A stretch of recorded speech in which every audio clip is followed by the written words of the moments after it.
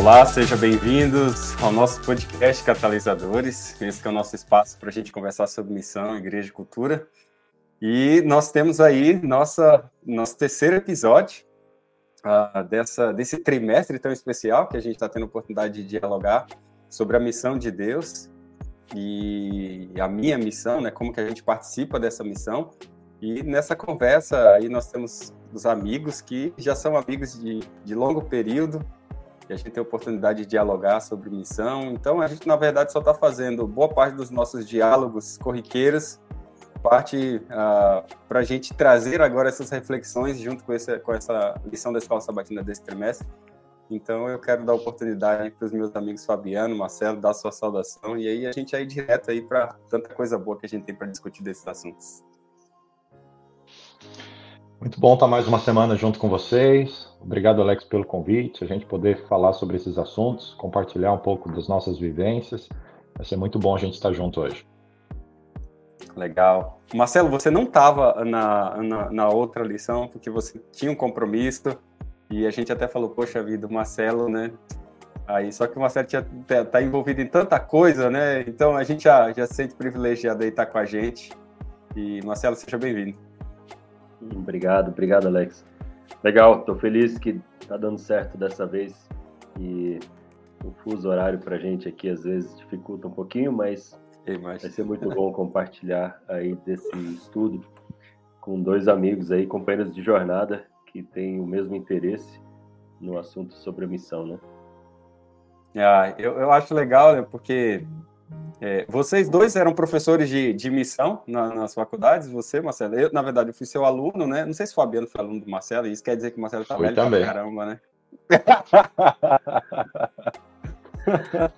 Alguma coisa tá errada com isso, né? Com certeza.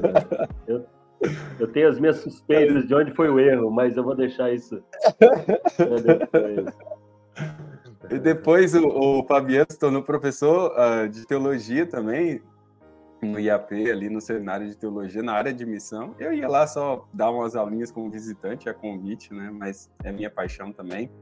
E graças a Deus esse trimestre assim tá fascinante. Eu acho que a gente vai aprender muito e o nosso apelo e por favor, cria imersão nesse conteúdo, porque não é toda hora que a gente tem uma lição que está tratando desse assunto, e é um assunto que tem uma capilaridade, tem uma riqueza muito, muito, muito grande, e a gente vai poder explorar isso hoje de uma maneira tremenda. A gente estava falando já nas lições anteriores um pouco dessa introdução da missão, e agora a lição vai falar esse trimestre, essa semana, quero dizer, né, semana da lição 3, sobre o chamado de Deus para a missão. Isso é tremendo, e isso envolve muitas coisas, né? E eu queria já instigar vocês quais são as implicações desse chamado, tanto para o contexto redentor de Deus no mundo, mas também para a nossa vida, né? Quando Deus chama a gente para a missão, o que isso implica para nós e para o mundo? Maravilha. É um aspecto muito interessante, porque a nossa participação na missão, da parte de Deus, também é uma bênção para a gente, né? Quando a gente vai até as histórias bíblicas, as histórias que a lição dessa semana está trazendo, participar da missão de Deus, Deus tem um plano para nos envolver e nos confirmar a salvação. Então faz parte do plano da salvação o nosso envolvimento para a missão. É uma bênção de Deus na nossa vida. Imagino. Eu me recordo quando eu senti esse é uma coisa que acontece com você, esse senso de propósito, de um chamado ardente que toca o seu coração. É aquele momento que as pessoas vão confirmando, olha, você realmente está sendo chamado para isso, você realmente tem oportunidade para fazer isso, vai ser uma bênção para o povo de Deus, vai ser uma bênção para a igreja. Embora esse chamado seja mais amplo, sempre tem aquele chamado pessoal que você recebe realmente para participar da missão de Deus, né? E quando eu senti isso, foi uma coisa, pedir para Deus, nunca me deixa perder isso, Senhor. Eu acho que a gente viu no início do trimestre uma ênfase na missão de Deus, né? Como sendo uma iniciativa dele. E agora vem a complementação, uma parte importante, que é o fato, ou a constatação de que, mesmo Deus sendo o originador da missão e estando no controle da missão, ele toma a iniciativa de nos convidar, de nos chamar para participarmos, né? E é para participarmos de acordo com a vontade dele, de acordo com o poder que ele nos dá, debaixo da sua autoridade, de acordo com as suas instruções, né? De acordo com o modelo de Jesus. E no mínimo, isso deveria trazer para a gente um senso de responsabilidade muito grande, né? Se a gente conhece quem é o Deus que nos chama, então isso não é qualquer tarefa, é uma tarefa de muita responsabilidade. Ao mesmo tempo, a gente deveria também entender que é um privilégio grande. Eu acho que se a gente refletir no chamado de Deus para a missão dessa maneira, isso já começa a dar uma ideia para a gente de como que é participar da missão de Deus, né? Então não pode ser feito de qualquer maneira, porque é um chamado de Deus, né? Ao mesmo tempo, a gente deveria responder esse chamado com alegria, né? Porque se Deus olha para nós... Então, assim, se a gente conhece a Deus, eu acho que a gente olha para a missão com responsabilidade e zelo. Se a gente conhece a gente mesmo e a nossa incapacidade, a gente deveria olhar para a missão e o chamado de Deus para a missão como uma grande responsabilidade, um grande privilégio, né? Privilégio. O negócio é que, às vezes, né, as pessoas, por exemplo, são muito zelosas com alguns pontos, mas quando se trata da missão, elas não são tão zelosas assim. Elas classificam pecado, um monte de coisa, mas não participar da missão de Deus, elas não classificam pecado. E parece que é um negócio assim, não, eu posso ser um cristão, né, ser super zeloso e ser um ardente defensor de um monte de coisa, e participar da missão não é assim, uma coisa que vai me prejudicar, né? Não sei se vocês percebem isso, é muito comum em muitos lugares. As pessoas elas não se incomodam de não responder o ID e fazer discípulos por todo o mundo, né?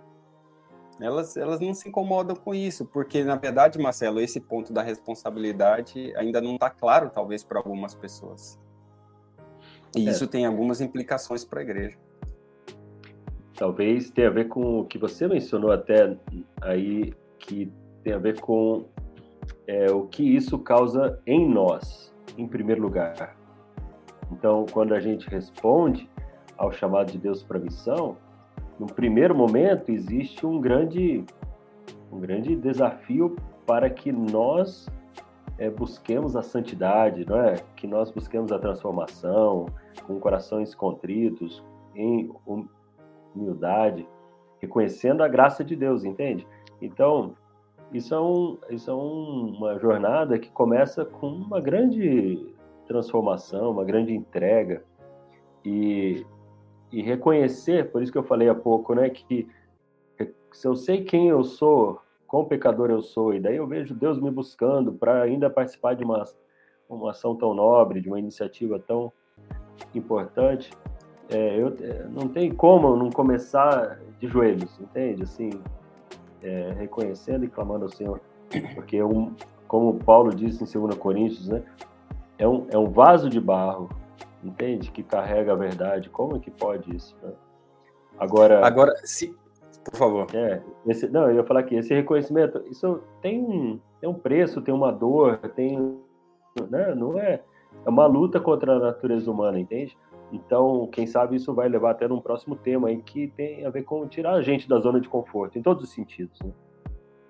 A minha questão é, será que a não participação na missão de Deus e esse senso de responsabilidade também não está numa falta de entendimento claro a respeito da salvação? Porque uma vez que você recebe esse dom, essa graça preciosa, você não consegue guardar para você, então você compreendeu errado o preço da graça, o valor da graça, sua identidade ao receber essa graça, e agora você não se sente conectado a passar isso adiante, porque, na verdade, você não entendeu a grandiosidade. É impossível você receber algo tão fantástico, tão grandioso e guardar para você? Será que isso também não tem a ver com o entendimento errado a respeito do Cristo, da sua missão, consequentemente da sua salvação? E aí a gente pega muita gente, porque a gente é muito zeloso com esse ponto, mas o outro ponto que é uma extensão disso, a gente confunde. Será que não é parte dessa compreensão errada, né? A gente conversou sobre isso, Fabiano, semana passada, né? Que o entendimento errado da cristologia vai levar ao entendimento errado da missiologia e, consequentemente, da eclesiologia e, consequentemente, do ministério. Ou seja, se corrompe, basicamente, todos os elementos práticos da igreja quando você não entendeu Cristo, a salvação e seu ministério, né? A gente vive esse grande conflito entre o bem e o mal, e é interesse de Satanás que a igreja não entenda a sua participação na missão e não compreenda completamente o plano de Deus. E isso é recorrente na história humana, né? A lição trouxe, por exemplo, o pessoal lá na época da Torre de Babel. Eles tinham uma missão, eles tinham que repovoar a terra, Deus havia dado uma ordem.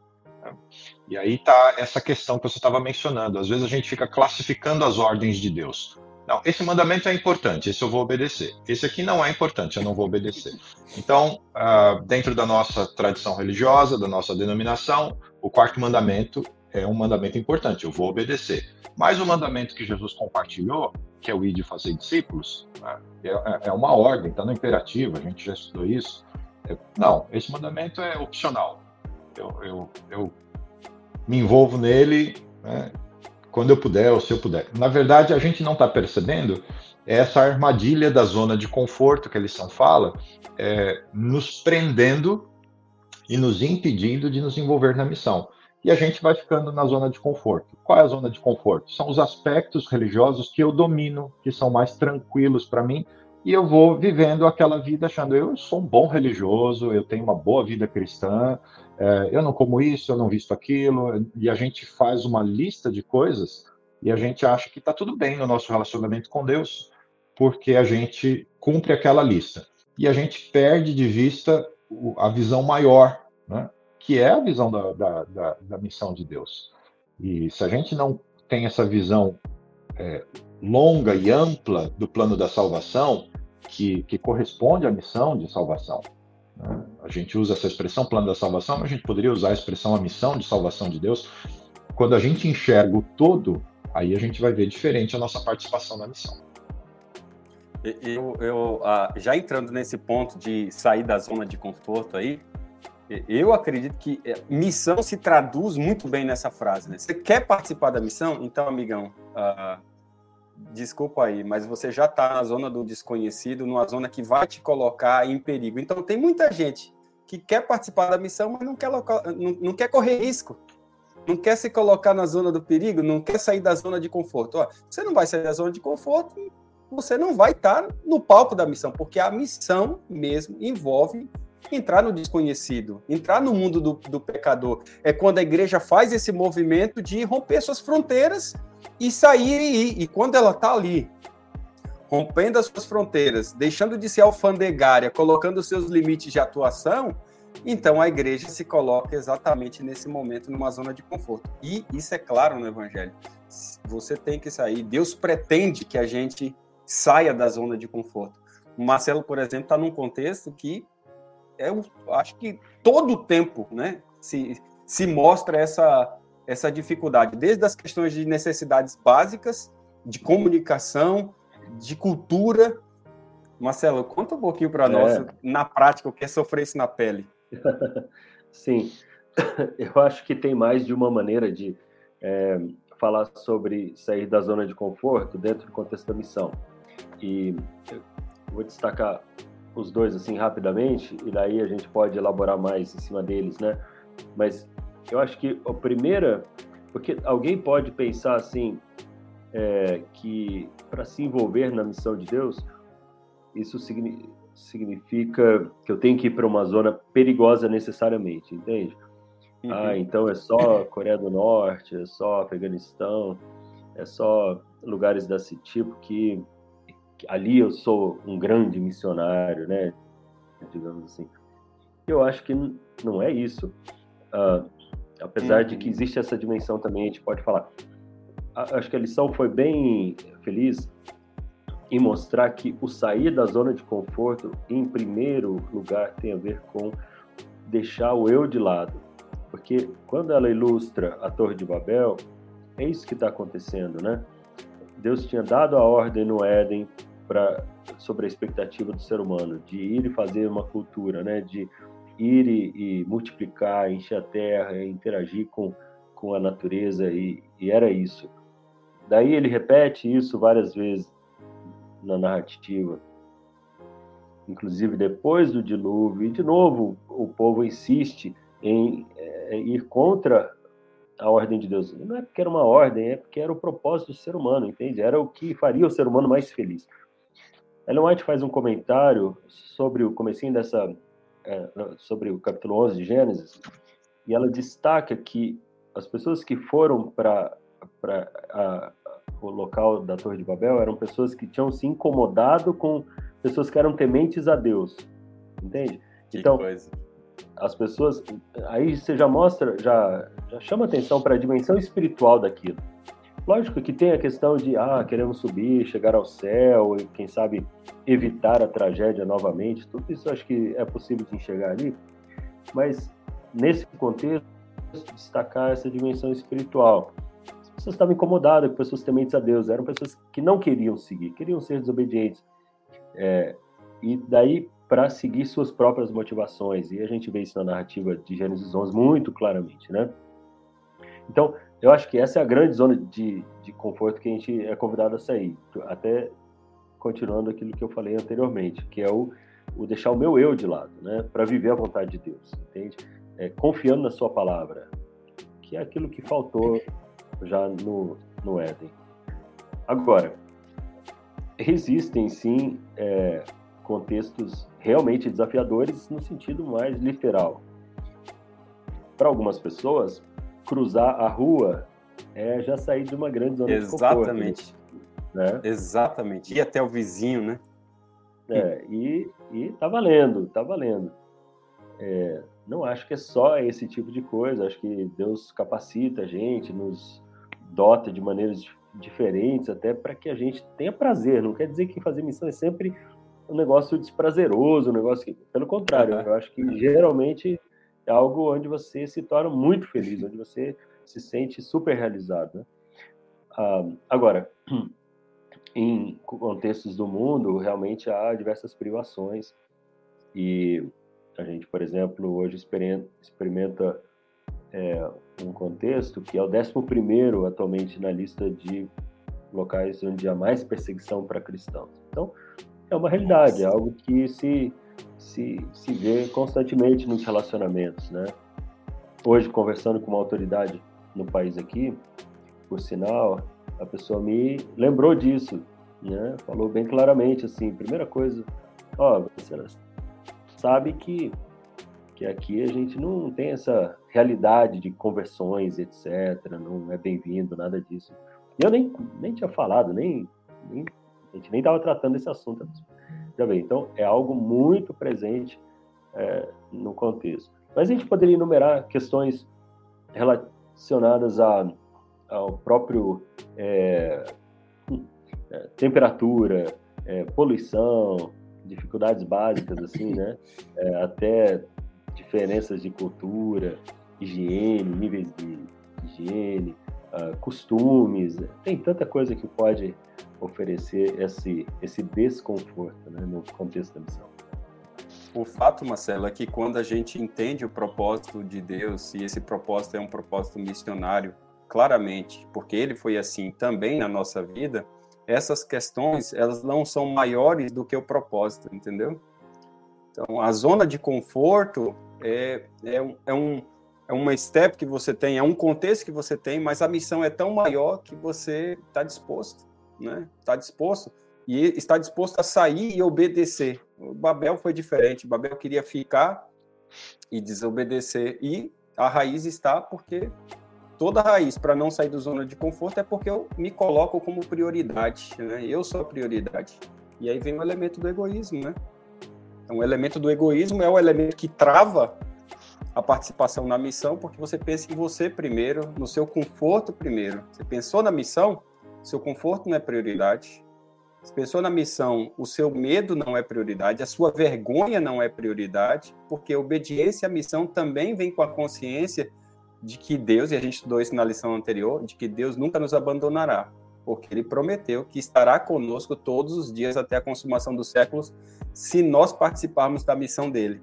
E se Ele vai estar conosco, o que é vergonha, o que é desconforto, o que é qualquer outra coisa? Com Deus tudo isso é secundário. Não é? Tem um aspecto também sobre essa questão da zona de conforto, de visibilidade e invisibilidade. A visibilidade é quando a gente sabe o que vai nos esperar, né? Por exemplo, se você está num contexto transcultural, você tem todas essas questões do choque de cultura, língua, alimentação, todas essas coisas, relações sociais, enfim, você já sabe, eu não sei se eu vou me adaptar bem e tal, são as questões visíveis da zona de conforto, que é quando você consegue mensurar e decidir se você tem condições ou não para aquele contexto. Mas tem as questões invisíveis, né?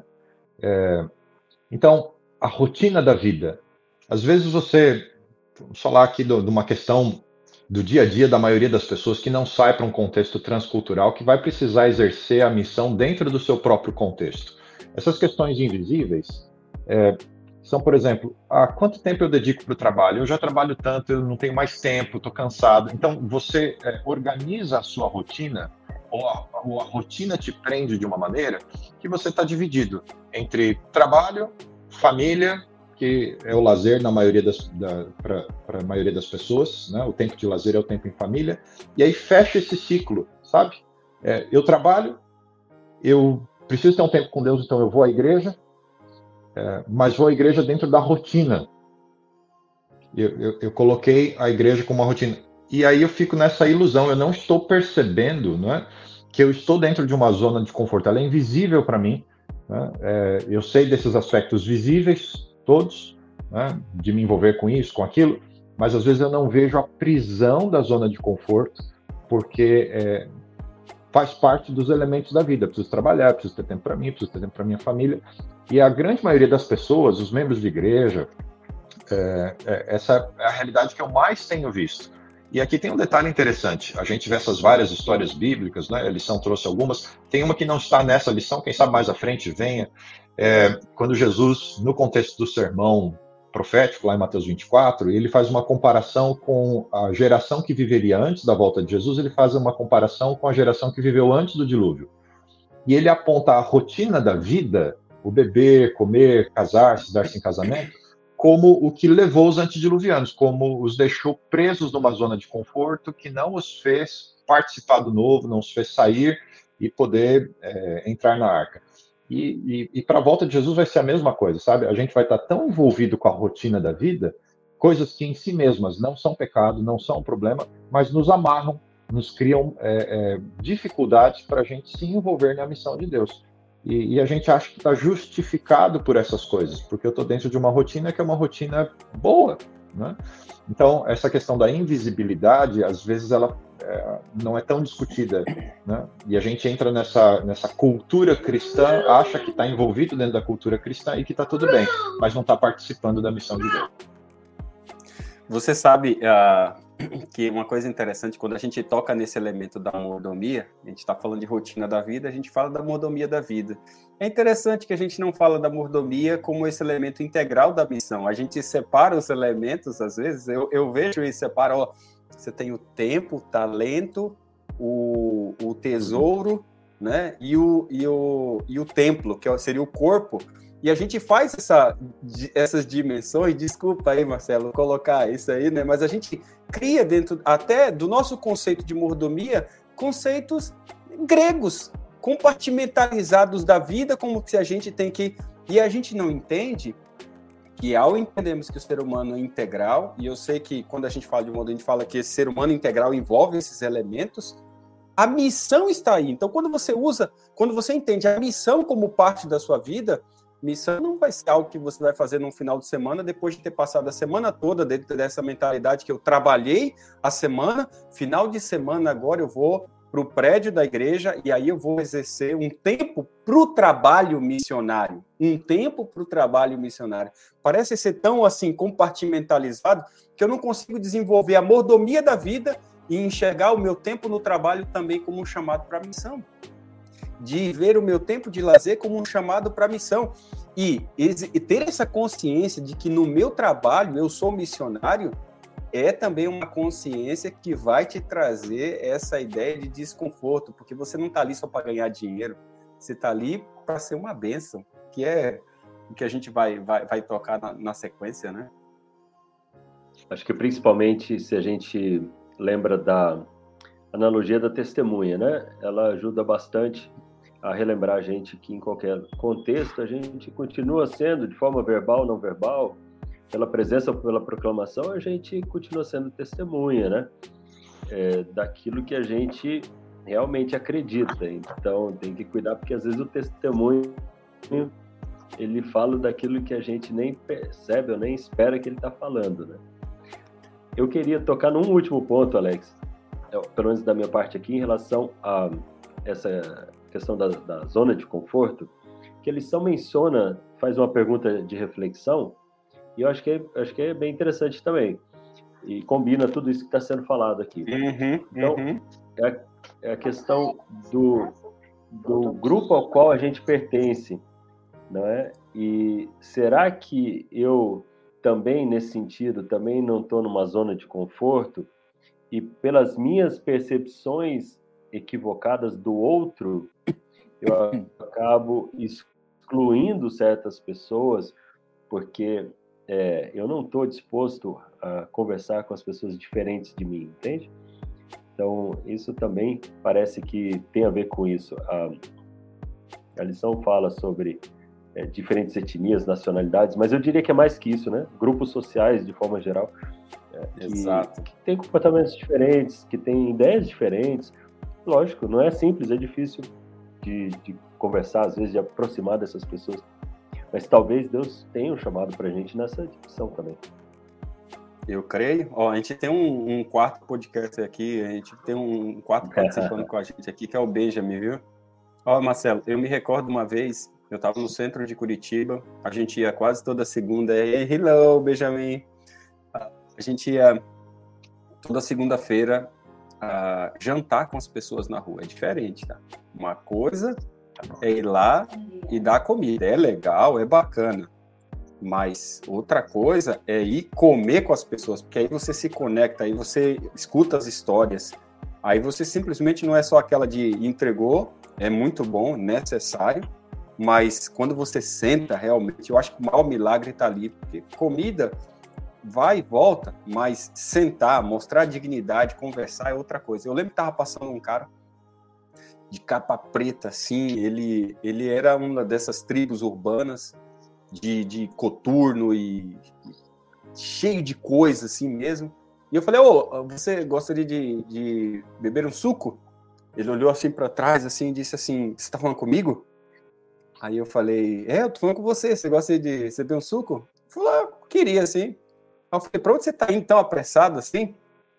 Aí ele falou, eu tô indo pro encontro da minha tribo ali no Shopping Miller, em Curitiba. Ali reúne muita gente ali dessas tribos urbanas. Aí eu falei para ele assim, eu também faço parte de uma tribo. Ele olhou para mim assim e disse assim, você? Tava de calça jeans assim, tava com esse boné que vocês zoaram no início aí, né? Eu sabia que era da tribo. Aí ele...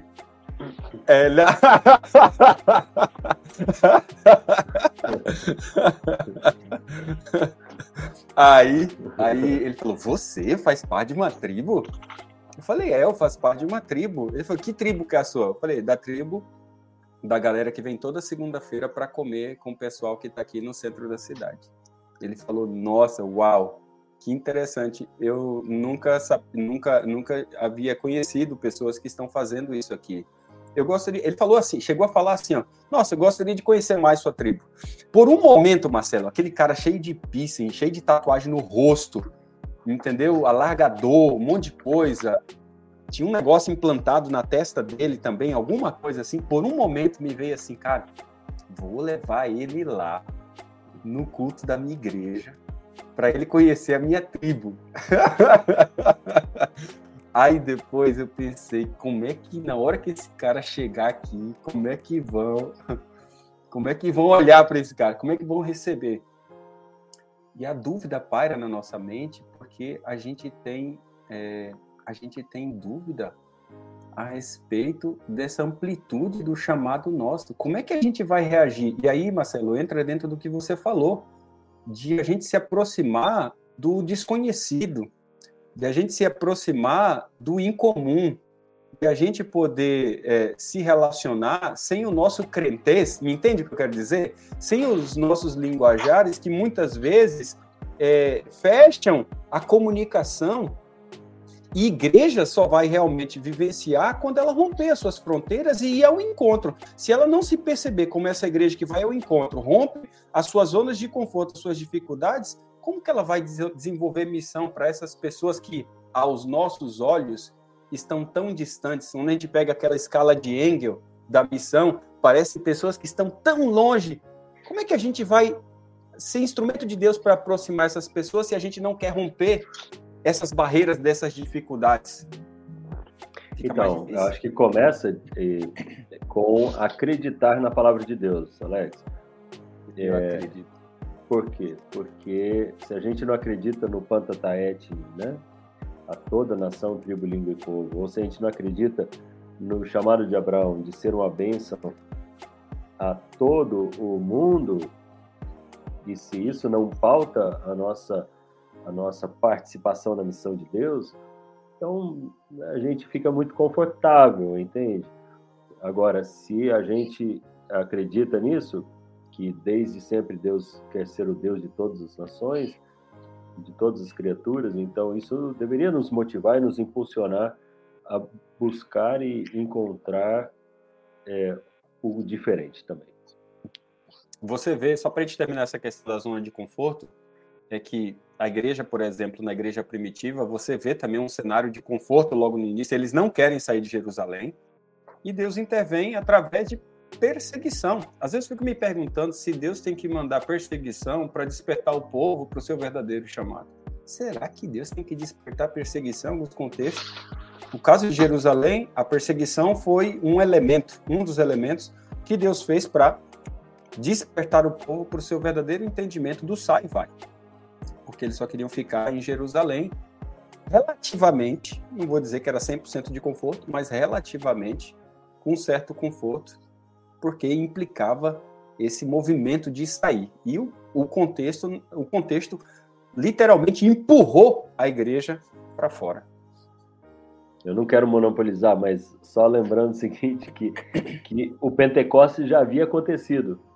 E nem Exato. Tudo aquilo que a gente sonha em ver e que a gente acha incrível, né? Uma grande demonstração do Espírito Santo não tinha sido suficiente para as pessoas, do ponto de vista humano, né, responderem.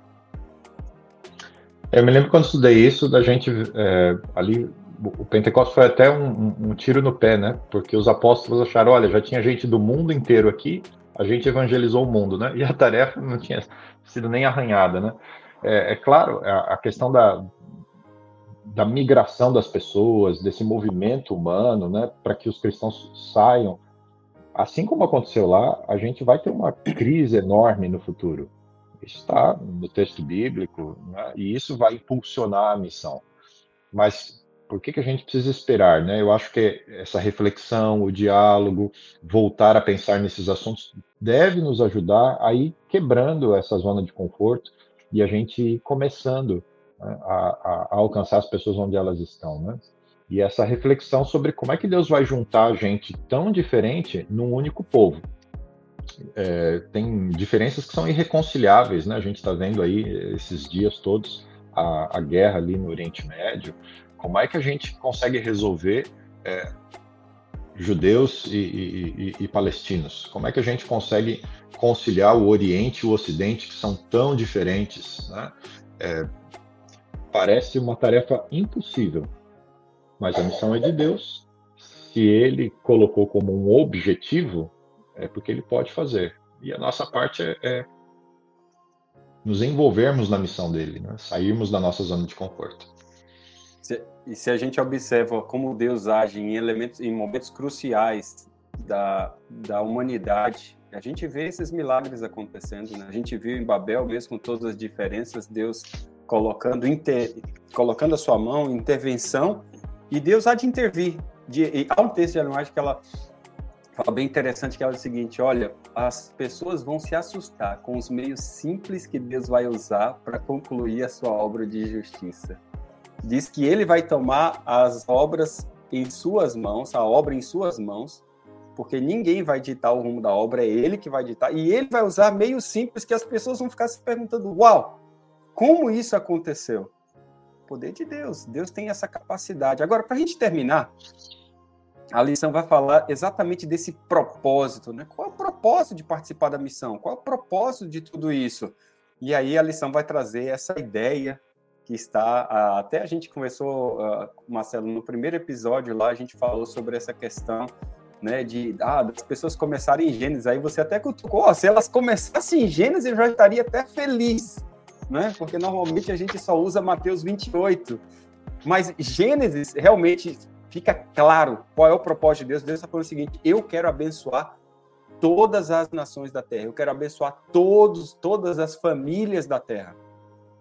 Então, o propósito de Deus não é abençoar um grupo, não é para esse grupo se sentir demais abençoado, não. O propósito de Deus é abençoar todas as famílias da terra. E você que recebeu esse chamado, se enxergue como instrumento da bênção e não como simplesmente um guardador da bênção. Sou abençoado, guardei para mim. Não, você recebeu para doar, você recebeu para, como disse Alice, tornar-se uma bênção para o mundo.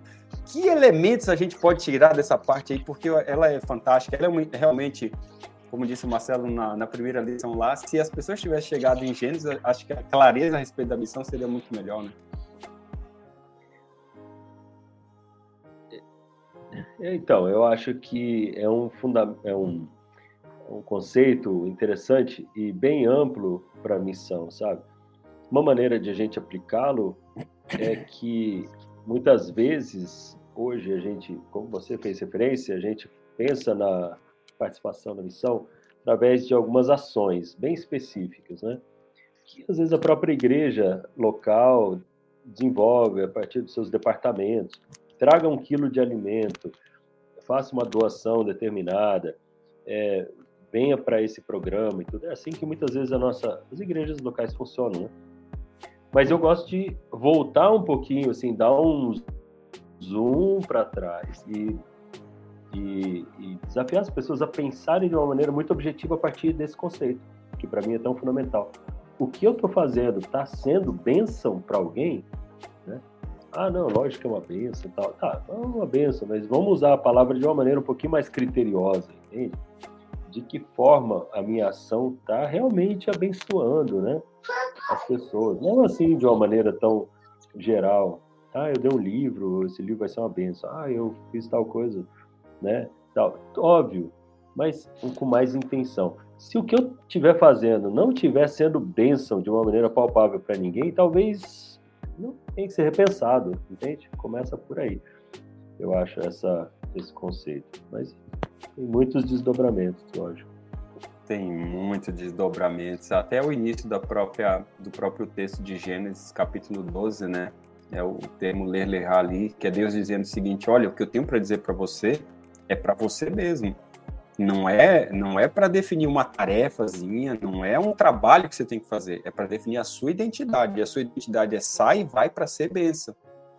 Quando a gente entende que a nossa identidade é para ser abençoador, aonde a gente chega, aonde a gente toca, Deus utiliza como instrumento para que outras pessoas conheçam a Cristo, conheçam o Evangelho. Porque é bênção. Você já imaginou se todas as nossas congregações, se o nosso lar na vizinhança fosse bênção? Ser bênção na nossa vizinhança? Você tem ideia das implicações de ser bênção na vizinhança? Se a gente for bênção na nossa vizinhança, tem gente que não vai ficar sozinha, que a gente vai ser bênção para ela. Se a gente for bênção na nossa vizinhança, tem pessoas que não vão passar necessidade, não vão passar fome. Tem abençoador ali. Se você é bênção na sua comunidade, você não vai fazer as coisas sozinho, tem alguém que vai te ajudar. Quando a gente tem essa mentalidade de ser um abençoador, as pessoas percebem e conhecem a Cristo, porque quando a gente abençoa, tem um elemento importante quando a gente abençoa. A gente desperta perguntas nas pessoas. É isso que diz lá em 1 Pedro, né? Esteja sempre pronto para responder a respeito da esperança que há em você. Pô, se você está pronto para responder, é porque tem alguém perguntando. Tem alguém perguntando. Então, por que as pessoas estão perguntando? É porque você está abençoando. Quando você abençoa, as pessoas, quem é esse cara? Por que ele faz isso? Por que ele age assim? Por que ele fala dessa maneira? Por que ele é tão educado? Quem é essa pessoa? Sabe o que está faltando, Fabiano, Marcelo? Ao meu ver, está faltando a gente ter uma vida questionável. Não porque a gente tem uma vida duvidosa, mas porque a gente tem uma vida que levanta perguntas. Nós estamos precisando de membros que tenham uma vida que levantem perguntas. E levantem perguntas porque são abençoadores.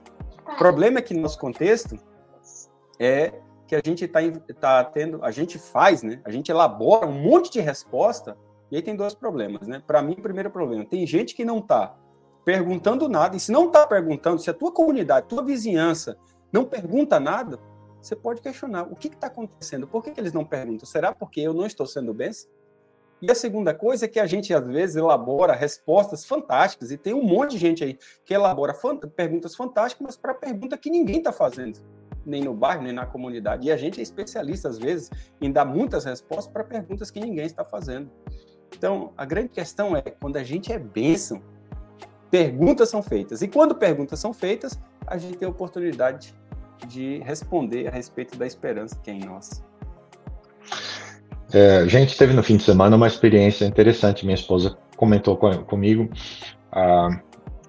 Uma moça que estava há menos de 15 dias aqui nos Estados Unidos.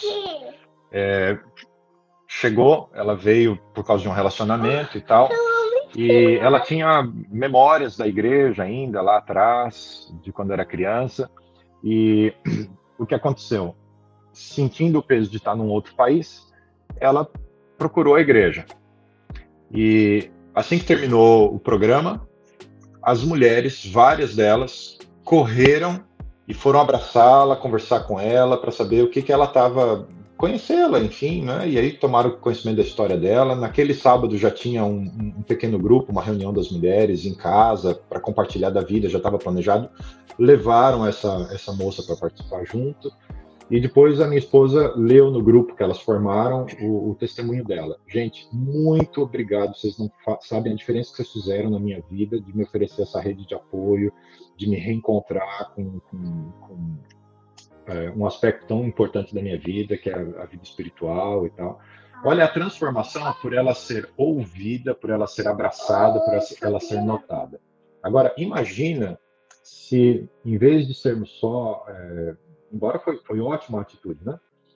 Não é uma crítica, mas se nós, além de esperarmos que as pessoas venham, se a gente fosse até as pessoas, abrindo esses espaços na comunidade, para que muitas pessoas que não tiveram a força que ela teve ou a referência que ela tinha para buscar a igreja, elas possam estar recebendo esse amparo, que elas possam ter esse acolhimento, que as verdadeiras necessidades, que nem sempre, como o Marcelo disse, né, vai ser de comida, às vezes é de alimento para a alma, para o coração, né?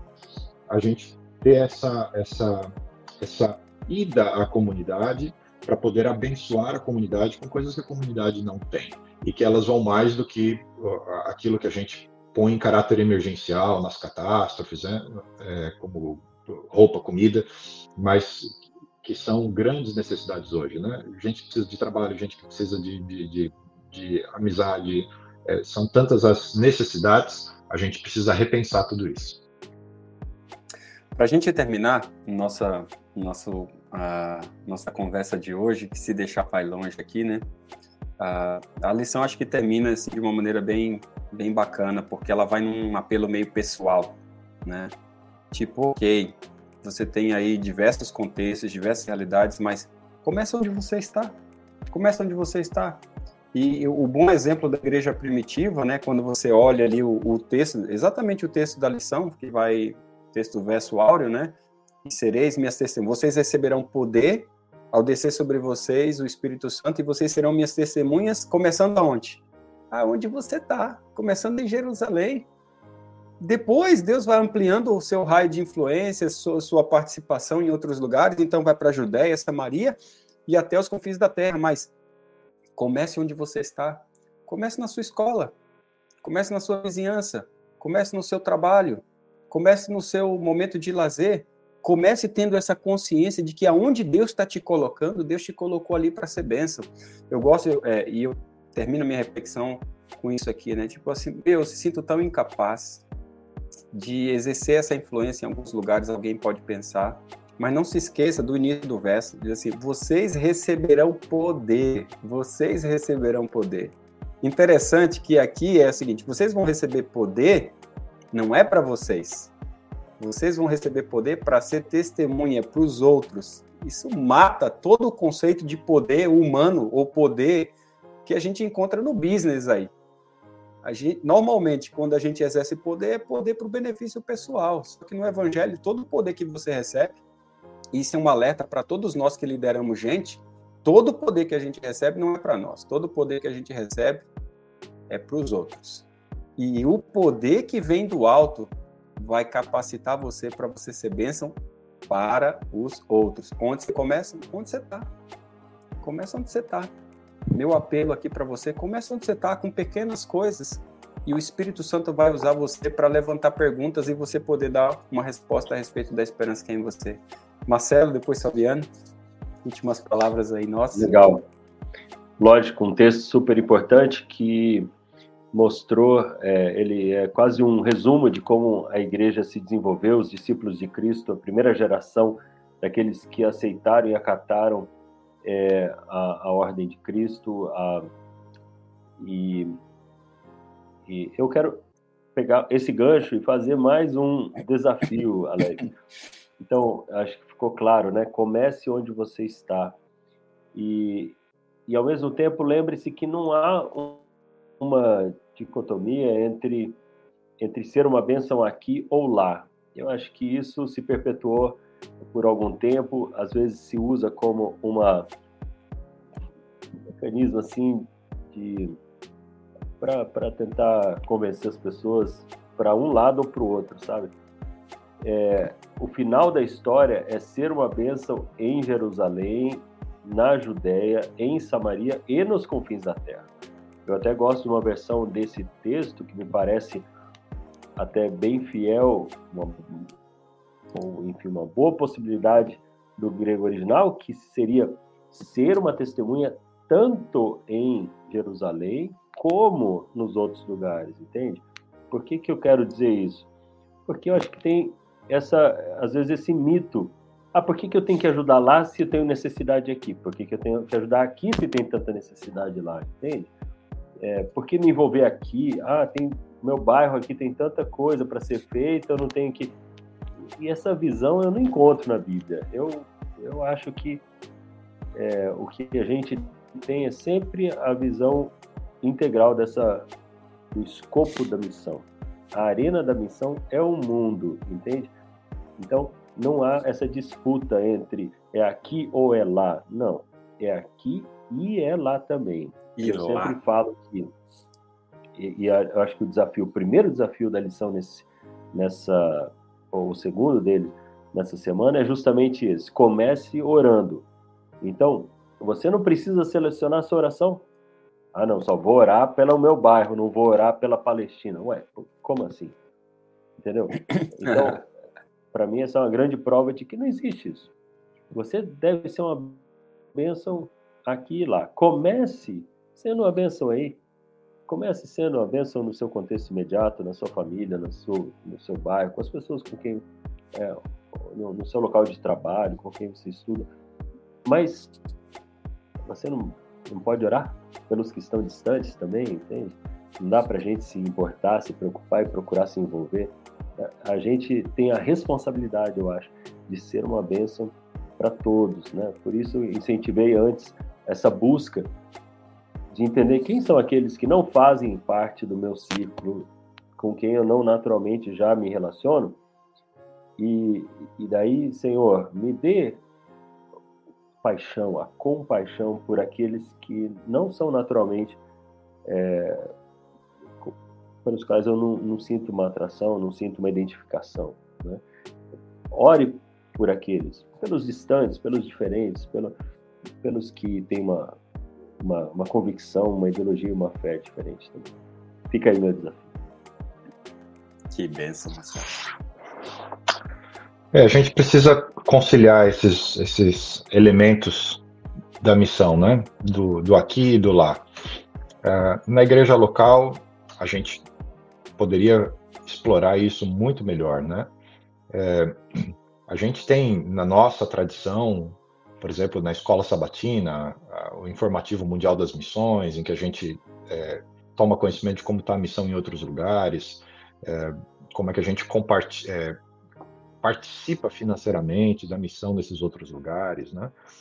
Existem os programas de missão de curto prazo, em que existe já um projeto missionário e você vai ajudar com alguns dias, com uma parte da sua influência, num projeto maior. A gente pode adotar missionários no mundo para orar, para mandar mensagens de incentivo.